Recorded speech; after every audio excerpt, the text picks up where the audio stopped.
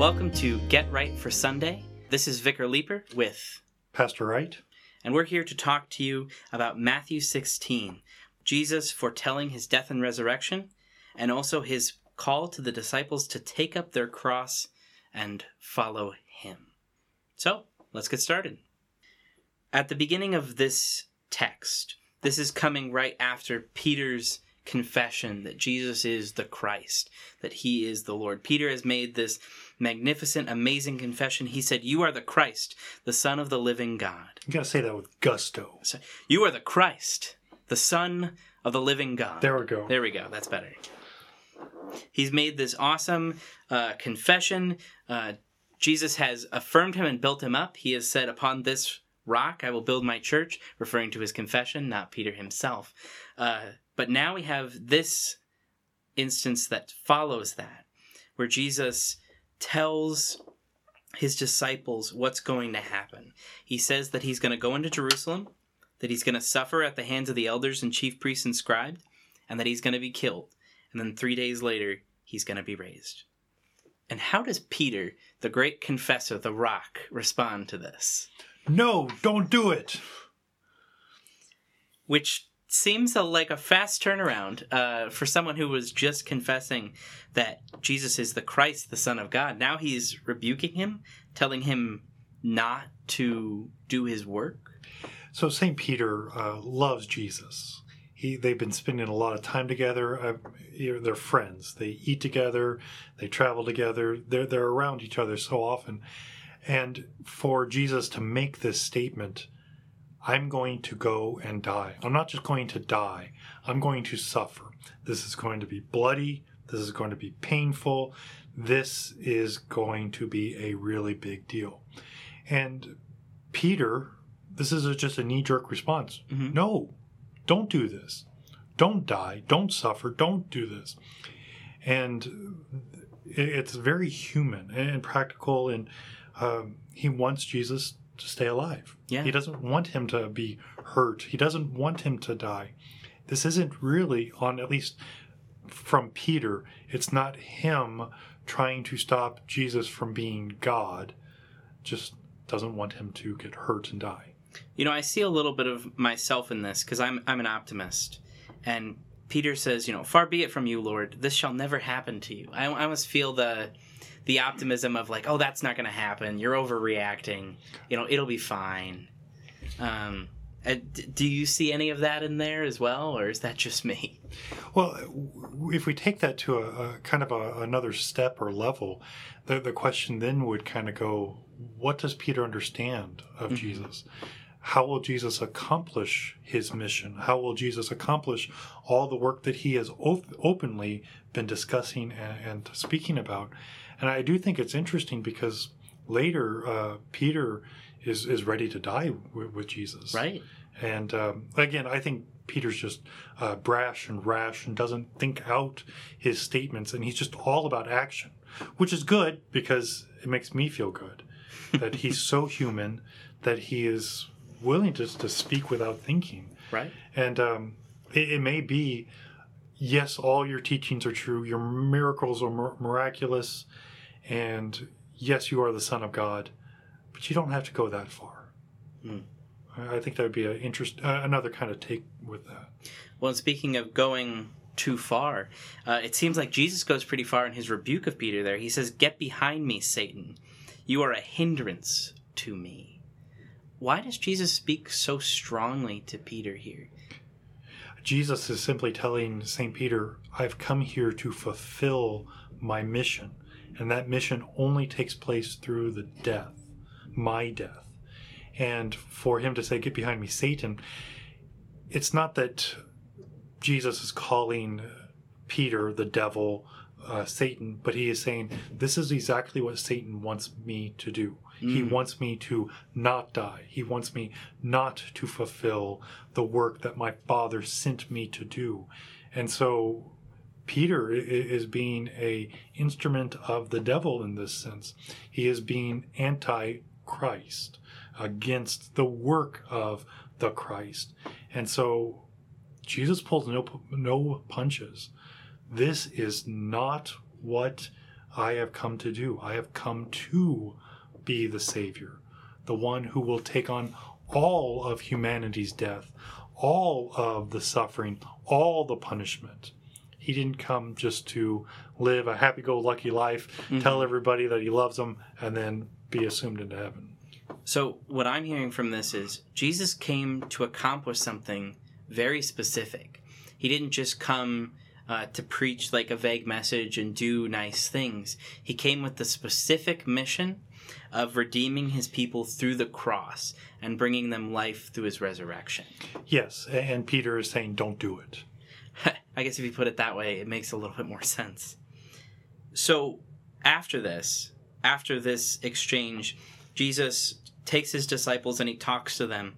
And he says, if anyone would come after me, let him deny himself and take up his cross and follow me. And I've heard this verse many times, I think. It comes up a lot in Bible studies or church or even just across my Facebook feed. And I think one of the things that struck me recently about this is we always read the Bible, especially the Gospels, knowing the end of the story.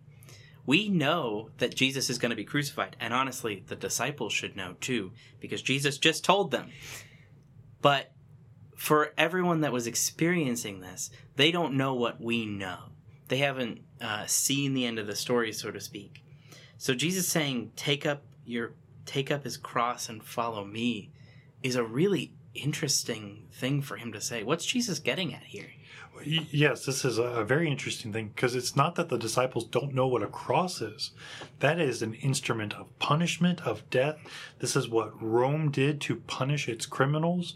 And so when Jesus says, take up your cross, that's suffering, that's punishment.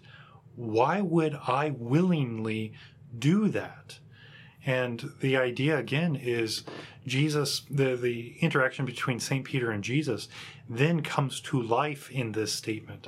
Jesus says, follow me. That means follow me in death. Follow me in suffering. We hear Jesus in another place simply saying, for my name's sake you will suffer. Jesus nowhere promises, believe in me, you'll be rich, you'll marry well, everything will work out great, and you won't have any problems. In fact, Jesus says the opposite. Believe in me, and the world will turn against you. So, if I can be so candid, why follow Jesus then? If that's the cost of following Jesus, if following him is to death, why do it? Absolutely. And we hear, for whoever would save his life will lose it, but whoever loses his life for my sake will find it. And Jesus is talking about something so much bigger than just our earthly life, just this moment. He is talking about eternity, eternal life, forever. And when we look at taking up our cross, this is the cross that he bore for us. The cross. He bore the death. And when he says, follow me into death, he's saying, I've already taken care of the death you're going to die. Punishment of hell, punishment of God's wrath, all taken away. The life you have is a life of forever. I believe it's in St. John, Jesus makes the simple statement, even though you die, you shall live, which again is a contrary statement. Right. Follow me into suffering and death for your life. And it's the great exchange. Jesus comes to die for your life. And he proves this by rising 3 days later. He dies our death and then shows us this is what we can expect in him, the resurrection and life forevermore. So what I'm hearing is Jesus calls us to follow where he has already gone. He died, but he also rose for us. And what is his will also be ours. We die to Christ. We do this through our baptism. We die to sin. And we die in Christ through that. But we are also raised with Christ because of his resurrection. No, that's... Yeah, absolutely. And this is really seen in baptism, as you mentioned. We lie down in our death only to have him raise us in him. He's connected to us in the flesh. He's connected to us in his work, so that, as you said, what he has is ours. And this is the comfort, this is the gospel, and this is what we get to hold on to in faith as we follow him where he has already gone. When we hold on to that in faith here at Holy Cross, especially through our worship every week, at 6 p.m. on Saturdays and 8 o'clock and 9:45 on Sundays. That 8 o'clock service is live streamed and can be found on our Facebook page and our YouTube page. But before we wrap up, we actually have a special segment of our podcast today. This week, we are rolling out a new feature of our podcast where we're enabling our listeners to ask us questions on the podcast. So, today's question comes from Mrs. Lowe, who asked this question about Matthew 16, verse 28. I was reading Matthew 16, verse 28. What does God mean by this? That's a great question. I just want to read that verse for our listeners so that they can hear it. Truly I say to you, there are some standing here who will not taste death until they see the Son of Man coming in his kingdom. I think you're right to ask a question about this because this is a confusing one, and it's confused a lot of people before, mostly because we know for a fact that these disciples died before Christ returned. Yeah, all of them. All of them did. And some of them even died before he went to the cross and rose again. And that is actually the crux of this verse and the point that I want to make now. See, the coming of the kingdom, the Son of Man coming in his kingdom, is not about the return of Christ here. The kingdom comes when Christ goes to the cross and is raised again.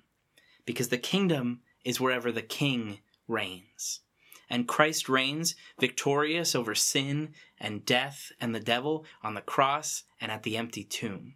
That is where the kingdom of God is. That's what he's talking about. That's what the entirety of Matthew has been building towards. Every time Jesus refers to the coming of the kingdom of God, he is talking about himself doing his mission that we talked about earlier, going to the cross, going to be raised from the empty tomb. So, yeah. Most of the people who are standing there will not taste death until they see the Son of Man. There is one that will, and that's Judas. Pastor Wright, did you have anything you wanted to add about this verse? Well, yeah, the idea, I liked your imagery, the king ruling. And when we look at Christ, especially on the cross, to ask the question, who's winning? Is death winning or Jesus? Well, we see Jesus suffering. We see him hurting. But on the cross, we see the full power and might of God in Christ, conquering our sin, conquering our death, conquering our hell, so that we get to be in his kingdom, which he ushers in by fulfilling all of the messianic promises, all of the promises for our salvation. And absolutely, we get to look at that knowing that we as baptized members of Christ live in the kingdom, which we will see fully in the resurrection. No, thank you for adding that. And thank you, Mrs. Lowe, for sending in that question. Yes. If you too would like to ask questions and have them heard and answered on the podcast, you can do so through Anchor. Anchor is the primary podcasting website that we use here at Holy Cross. You can find the Anchor link through our YouTube page. Whenever we share a podcast, it'll be through Anchor, or I'll put a link down in the description of this podcast. To send us a message, all you have to do is find the little button that says Message or Send Message. Click on it, and it will give you the option to record a message. That message will then be automatically sent to us so that we can put it in our podcast. Feel free to send us questions or comments about any of our podcasts, past or future. If you'd like to study ahead and look at what we're going to be looking at next week, you can go ahead and read Matthew 18, 1 through 20. Thank you for listening, and God's peace be with you always. Blessings in Christ.